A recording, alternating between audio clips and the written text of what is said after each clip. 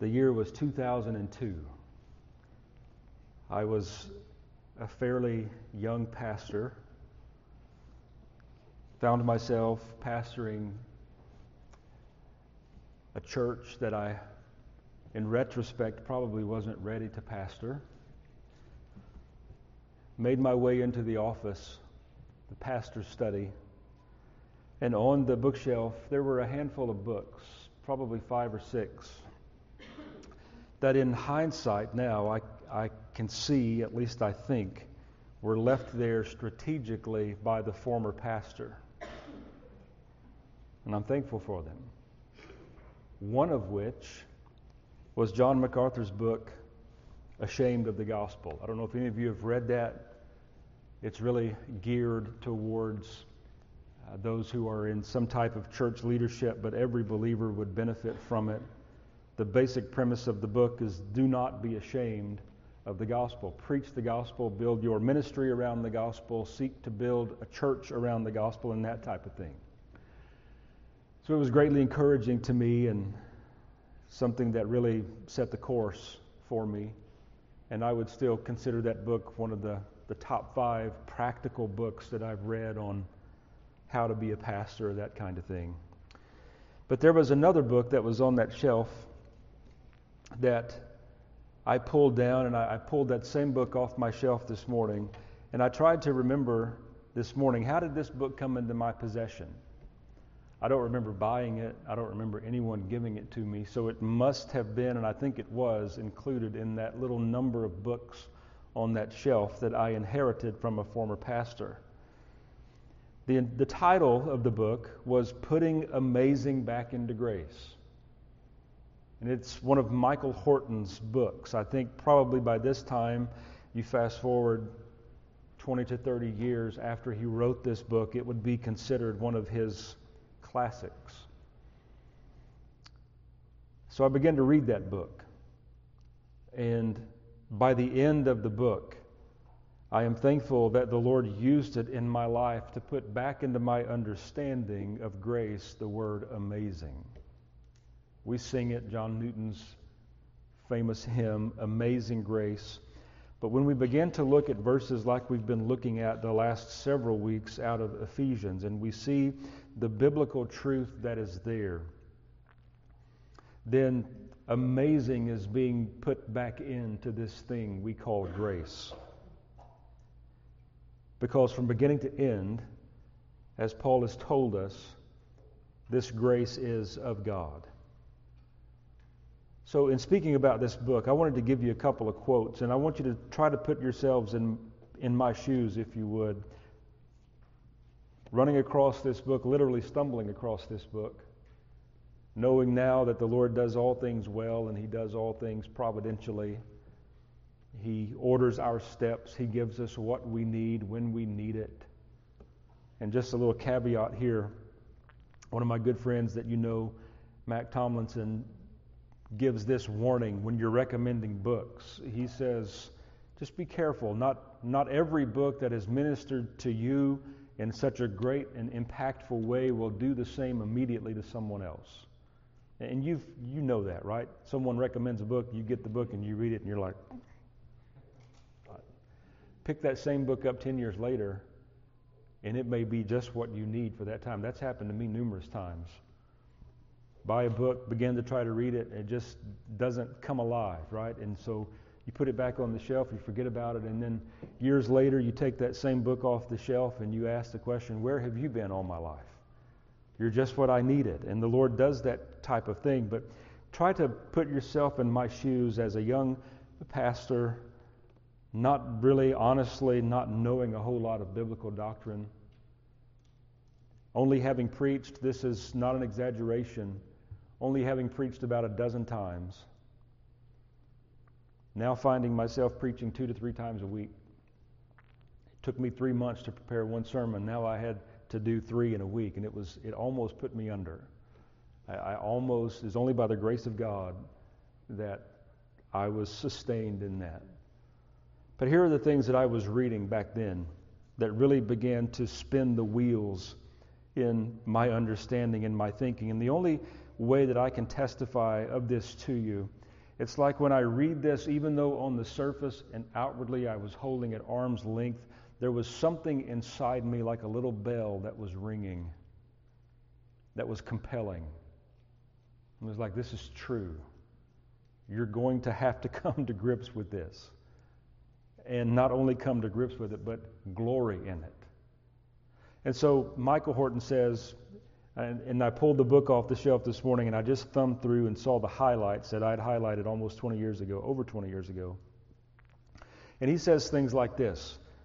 He said, when I'm talking to someone who has an issue with Romans 9, and in case you're not overly familiar with Romans 9, that chapter presses hard the sovereignty of God in salvation and in life. He says, one of the questions that I ask first is whether that person believes in salvation by grace alone. The usual response is, of course. There is nothing we can do to save ourselves. But over time I've come to find that if I ask that same person or prompt them, they will say, yes, I am saved because I said yes to Christ. When the biblical doctrine of election turns to your proud heart and mind and says you were saved because Christ said yes to you, He has drawn you in. Then he says things like this. I am a Christian because God wanted me to be a Christian, and He saw to it that His will would be realized in spite of all the odds stacked against it.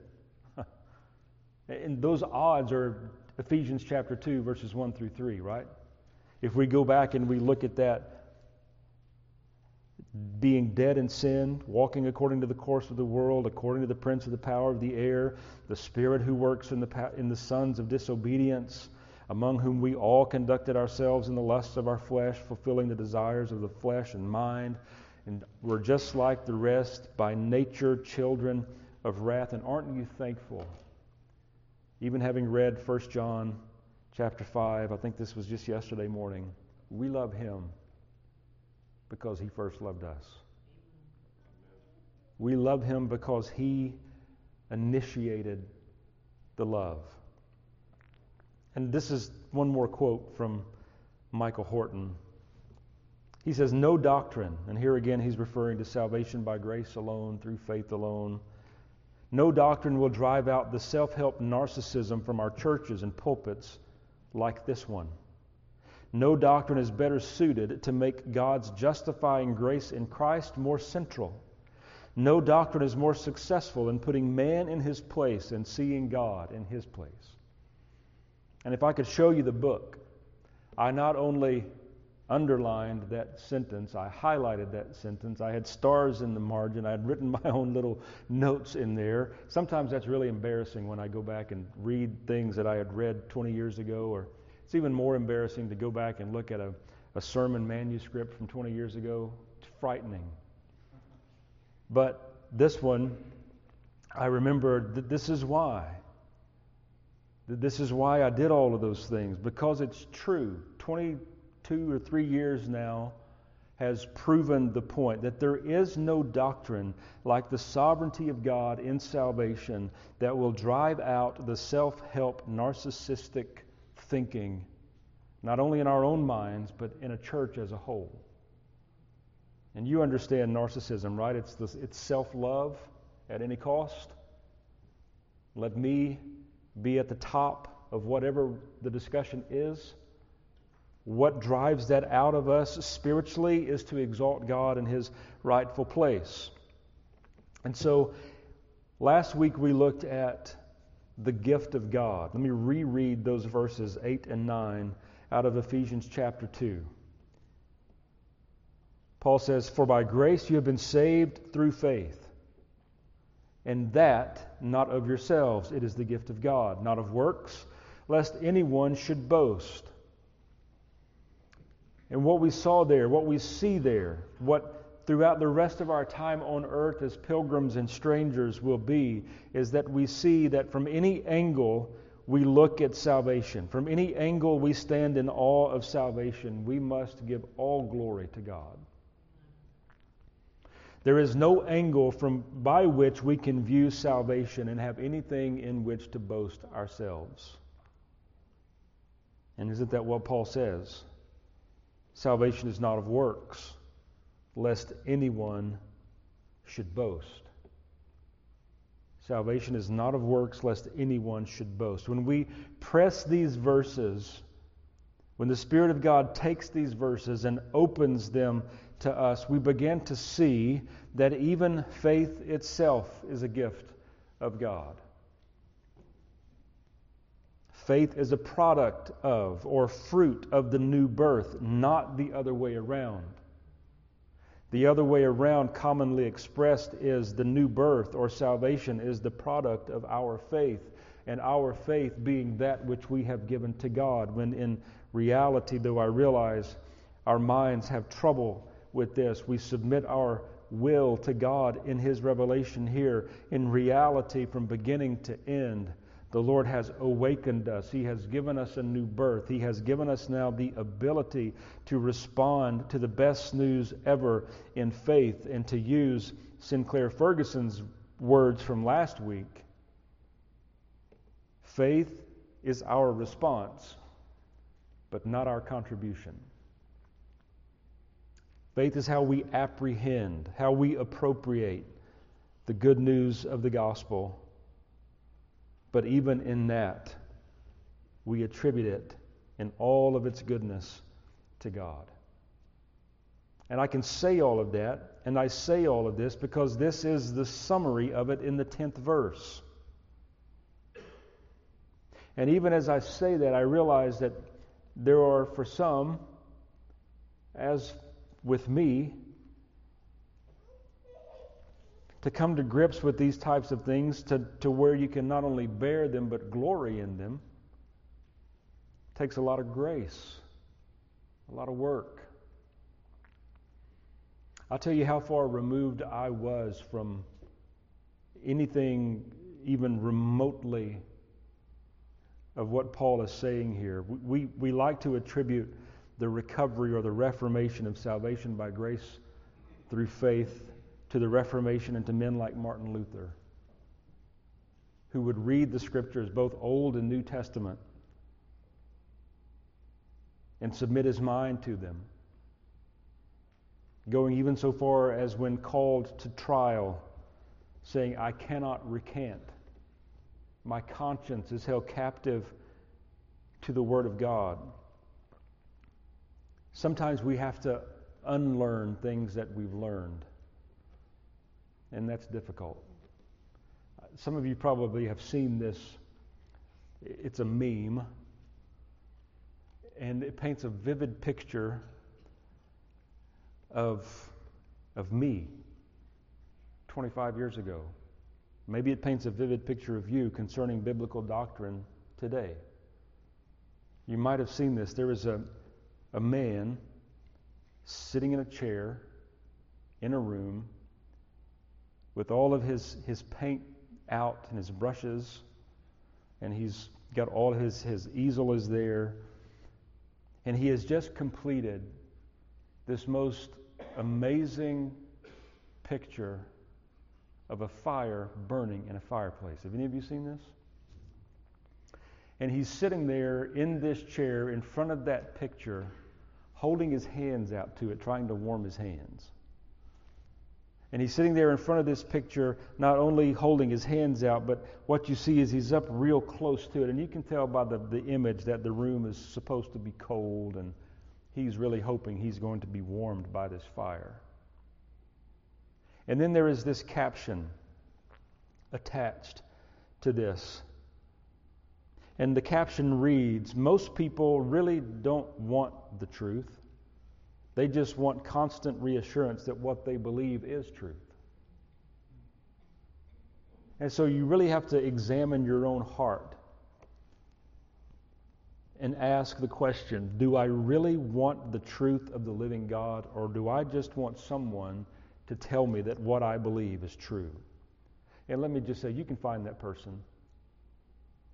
You can find that person to agree with you. You can find that person to tell you whatever you want to hear. You can find that person to affirm you. I can find people to affirm what I want to be true. But that doesn't negate the fact that as Christians individually, we have to come to the Scriptures and we have to have the Spirit of God take His inspired Word and make it real and alive so that it's not something of our own creation that we're trying to gain benefit from, but it's the real and true revelation of the living God. And that applies to any doctrine, not just this one specific doctrine that we've been looking at for several weeks. It applies to anything. And very often in my own life, I've just had to, as honestly before God as I can, say, okay, I'm done trying to defend a position. I'm done trying to justify a position that I've held for 20 years. Just show me what's right and true. And I'll submit my heart and mind to it. And whatever consequences come, then give grace to work through those consequences. And I think all of us would say, I want to be, on any point of doctrine, as close to the truth as I can be. As close to the truth as I can be. Well, let's look at verse 10 as being the summary of really everything that has taken place in this second chapter. The first word, the same that we dealt with in the beginning of verse 8. Verse 8 itself was a summary of the first 7 verses. Now verse 10 is a summary of the first 9. And we see how intricately, when we begin to study these things, that Paul has put them together. The first word obviously being for. So it grabs everything prior and brings it to the table. Everything in the first 9 verses are brought to this understanding in the 10th verse. And I realize many can quote verses 8 and 9, but can I encourage you, add verse 10 to that. It is indeed glorious to be able to quote and to call to mind, for by grace you have been saved through faith, and that not of yourselves. It is the gift of God, not of works, lest anyone should boast. But add to your memory bank and hide in your heart the 10th verse, for we are His workmanship, created in Christ Jesus for good works, which God prepared beforehand that we should walk in them. So let's look at this word, workmanship. The word literally means a thing that is made. It's used for a finished product. It's not something that's in the making. It's something that is complete. It is done. Every detail has been added to it. All of the I's have been dotted, the T's crossed, or whatever language you want to use. This is a finished product, and it's usually in reference to a work of art, like a painting. Though it could be used also in literature for a poem, and that's, if you were to study the original word here, it is the word that we get our English word poem from.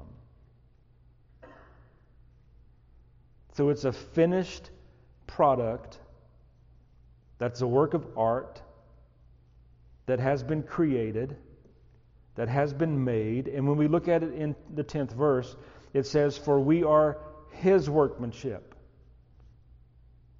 And so I believe this is Paul's way and the Spirit's way as he inspired Paul to write, to one last time bring all of these things together, tie it all together one more time, and press the fact that this whole idea and issue of salvation, redemption, regeneration, conversion, all of these things together, that this is God's doing in such a way that we have been put together as His end finished product. Everything that was necessary to make this product in the end be what He wanted it to be, He has not only supplied, but He has put it together the way that He has desired. It would be one thing for me if you gave me all the paint, all the brushes, the canvas, everything that I needed to be able to paint a picture. It would look like a second grader had done it by the time I got through with it. But if you give that same material to some of you or to my son-in-law Steve, when he gets done, or those of you who have the gift, when you get done, there's going to be something there. There's going to be something there that you can see and appreciate, and you will come away from it thinking, how great is this artist? When we view the end product of salvation in ourselves or in our brothers and sisters, we should have the same sense of awe. How great is the God who put this together? And don't forget the first 9 verses. You know, it's unlike to a degree of his original creation, the physical creation. There we're told that he began with nothing, and he created everything good. But in the spiritual realm, as far as salvation goes, once man fell in the garden, mankind was completely devastated, ruined in the fall. And so salvation of mankind, God is not starting with nothing and ending up with something perfect. He's starting with that which is devastatingly ruined. That which has fallen to such a degree that if he does not intervene, there is nothing in the world or out of the world that can be done.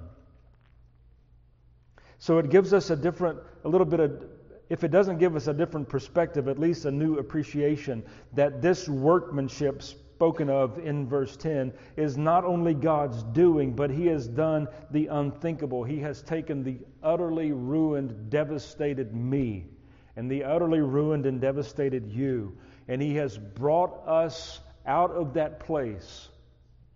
He has freed us from the tyranny of sin. He has found us in our trespasses and sins.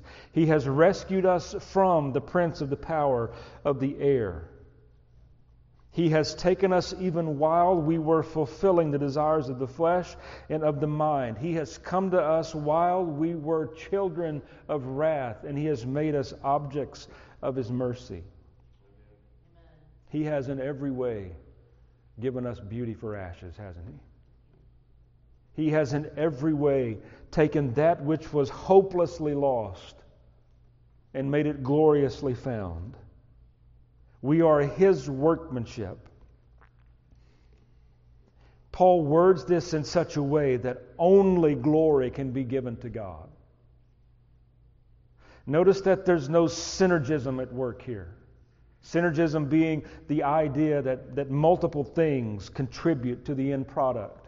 This is what is called a monergistic work. There is one person operative here, and that person is the his of the 10th verse. We are his workmanship. What you are today as compared to what you were prior to your salvation is owing to the grace and mercy of God. What did you contribute? The sin that made it necessary. And that's it. That's amazing grace, isn't it? That there was nothing in me, nothing in me. But yet this merciful God has acted towards me in grace, in Christ. Can I remind you of a few things out of the first chapter where we began? Doesn't this make you want to take these words for your own and trumpet them? Blessed be the God and Father of our Lord Jesus Christ, who has blessed us with every spiritual blessing in the heavenly places in Christ, just as he chose us in him before the foundation of the world, that we should be holy and without blame before him. If you keep reading, you remember it's according to his good pleasure. It's according to his will. And he's done everything necessary to make that will of his a reality in our lives. We're his workmanship. To him be all glory and praise. Verse 10 tells us not only are we his workmanship, but that we have been created in Christ Jesus. His workmanship created in Christ. And this reveals again that everything points to Jesus Christ in the salvation of mankind. There is no salvation outside of Christ.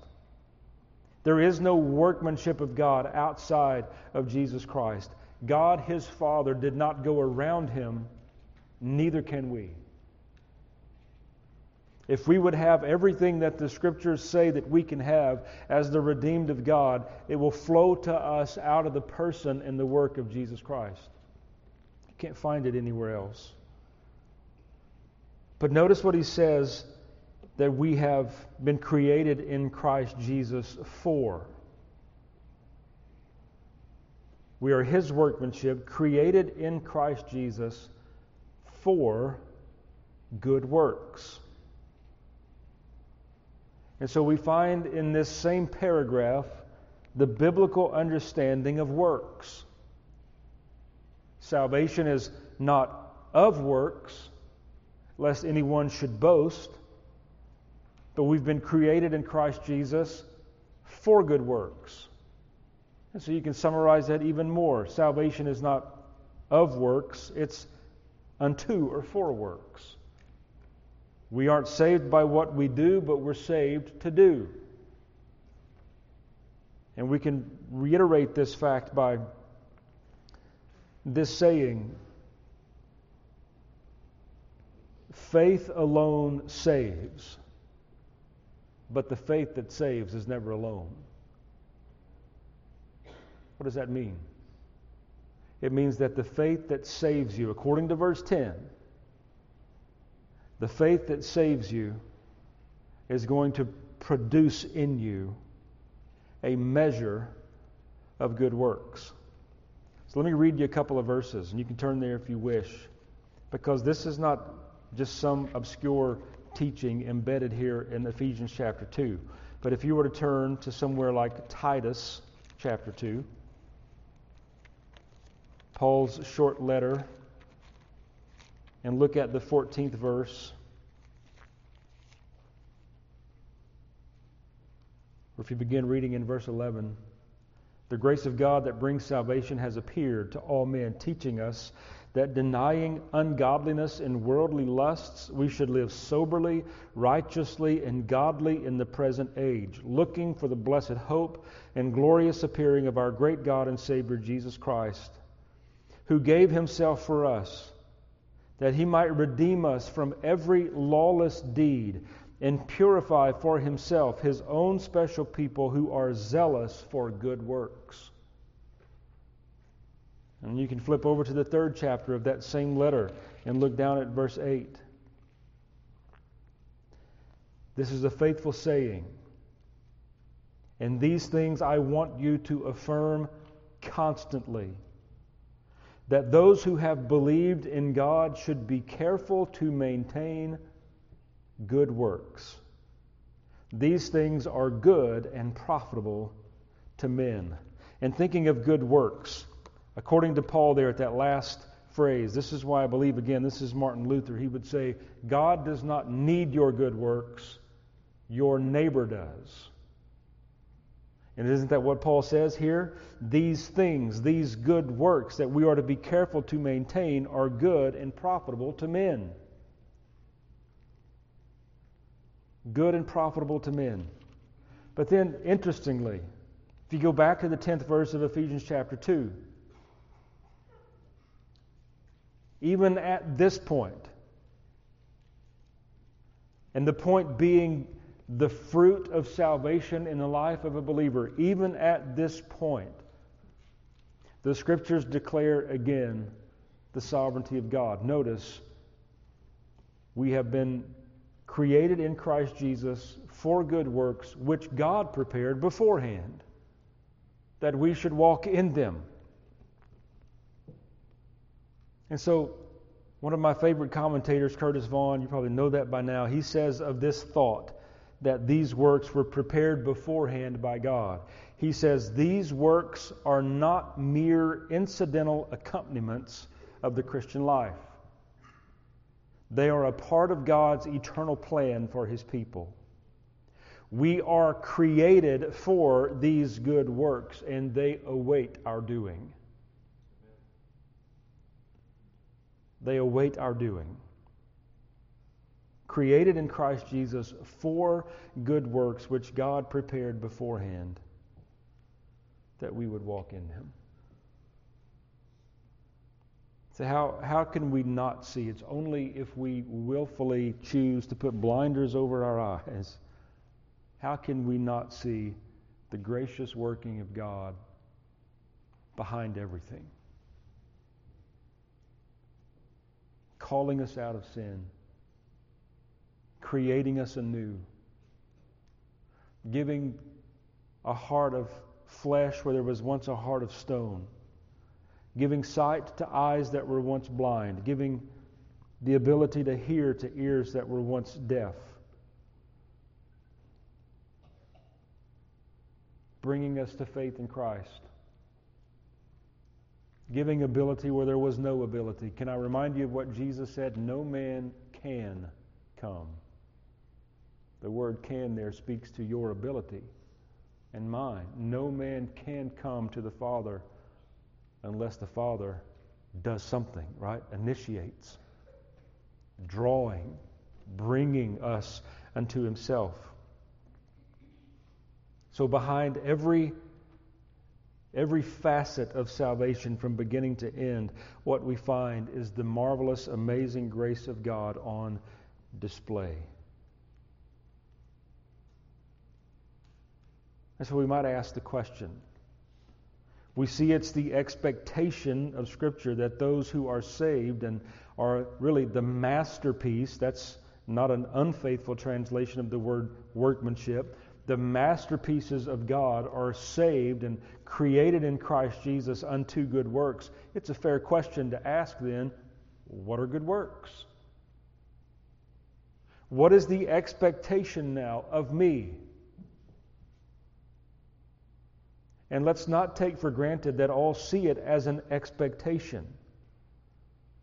You've probably heard, at least to some degree or another, what's called the lordship controversy, right? John MacArthur was at the point of this decades ago, and it still rages today. And the teaching would go something like this. He affirms that those who are saved will give good evidence and fruit of it. You will know a tree by its fruit. And then there were some who would say, no, a person can be saved and never give any evidence or fruit of it at all. And I don't remember who this was original to, but something I read years ago, and says, let's just realize that this is a contemporary Christian dilemma. First century Christians did not have this dilemma as to whether or not they would be enslaved to Christ, whether or not they would have Christ as their Lord. Really, this dilemma is spawned and given rise to those who want Christ and salvation but want nothing to do with His commands, want nothing to do with walking in obedience to Him. And it's my own personal conviction from the Scriptures that you can't have Him as one or the other. He is both. The Scriptures say as much. This Jesus He has made both Lord and Christ, both Lord and Savior. And isn't that really at the heart of what Paul is teaching here? On the heels of teaching of the grace of God in salvation, he says, in summary of all of these things, bring all of this to the table. You have been created by God. You are His workmanship. You've been created in Christ Jesus. And, by the way, these works that you're now to walk in were prepared beforehand by God. What are these good works? And why does my neighbor need them? Well, I gave a little bit of thought to that this week, and this is mine, so if you can pick it apart, please do so. I think a basic understanding of a good work is anything done in obedience to a clear command or expectation of Scripture. And then I realize that's far-reaching. Love your neighbor as yourself. When you do that, it's a good work, but it's also being obedient to a clear command of Scripture. Anything that we do that gives glory to God and that is birthed from and out of our thanksgiving and gratitude for salvation is a good work that is to be addressed to someone around us. Evangelism, you're speaking the good word to someone, is a good work. You're relieving the temporal, physical need of someone is a good work. And isn't that what John say? How can you who profess to be Christians, I'm paraphrasing his word, how can you who profess to be a Christian see your brother in need, shut up your heart against them, and still have any reasonable expectation that you are Christian? A good work is a merciful work. Seeing your brother in need, having in your possession what would be a help to them, and willfully, cheerfully giving that to them. All of those things that people suppose will get them into heaven on this side of salvation are to be carried over on the other side, and to see that these are not what earn us anything, but these things are done because of what we've been given. We're gracious to those around us because we've been dealt with graciously. We're merciful to those around us because we have been dealt with mercifully. We love those around us because we have been loved. And you could apply that same line of thinking to any activity that you go out and in the name of Christ. And didn't Jesus say even giving a cup of cold water? Just a small, seemingly insignificant thing. If you do it as unto Him and unto His glory, it's a good work. But we have to understand this whole issue of works rightly. And here I'm going to repeat myself intentionally. You have to understand the relationship of grace and works. If we were to go out on the street and ask 100 people, do you expect to go to heaven when you die? The vast majority of those people are going to say yes. And if you ask them why that's their expectation, the vast majority of the time they're going to say something in regard to what a good person they are, what good things they do, and the fact that in their estimation they do far more good than bad. And in the end, how could a gracious and loving, merciful God send anyone to hell anyway? The vast majority of people around you and around me believe that they are saved by what they do. Saved by works. And that's far-reaching. Some believe wrongly and damningly that they are saved by their baptism. Baptismal regeneration. Get in the water and you're redeemed. Then it goes all the way to the other end of the spectrum. Some people work tirelessly trying to ensure that when their eyes close in death, they can have some measure of confidence. But all of that dissipates and fades in the face of what the Bible teaches about good works, as far as it relates to how you are saved. What does Paul say again? It's not of works. Not in the least. And why is that? So that there would be no boasting. And just make this correlation in your mind. If God has done it all, and the Scripture declares that He has done it all, then isn't it blasphemous, really, to take any measure of that for ourselves and to boast in His sight? To not give Him all glory?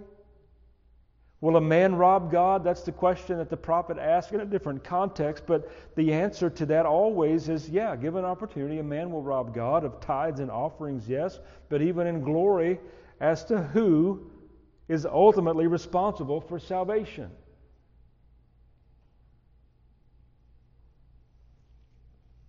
So there is, on this side, good works put in their place have nothing to do, nothing whatsoever to do with whether or not you will be saved. You don't have to do X amount of them to become savable. You don't have to do another X amount of them to be saved at all. But the Christian life is not devoid of good works, is it? On the other side of salvation, after grace has come, after you have been saved by grace through faith,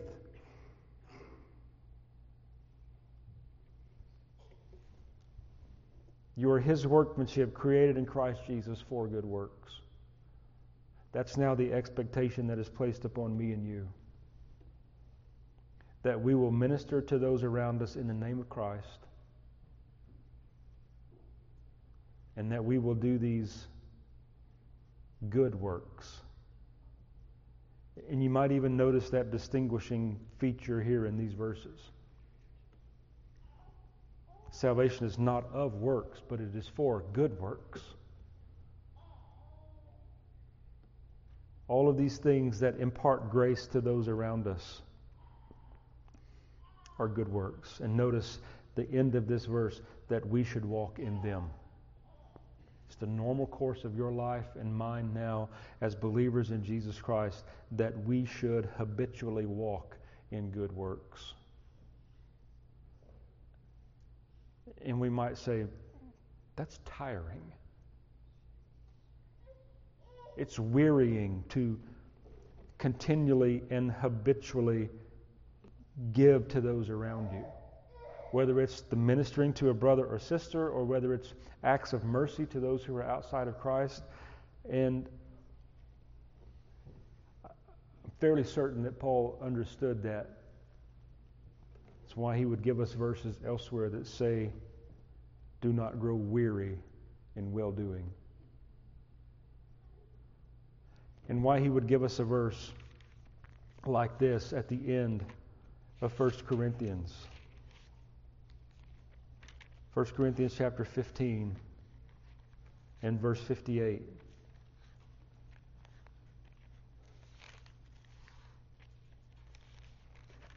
Some of us need to hear this and hear it often. The end of the 15th chapter.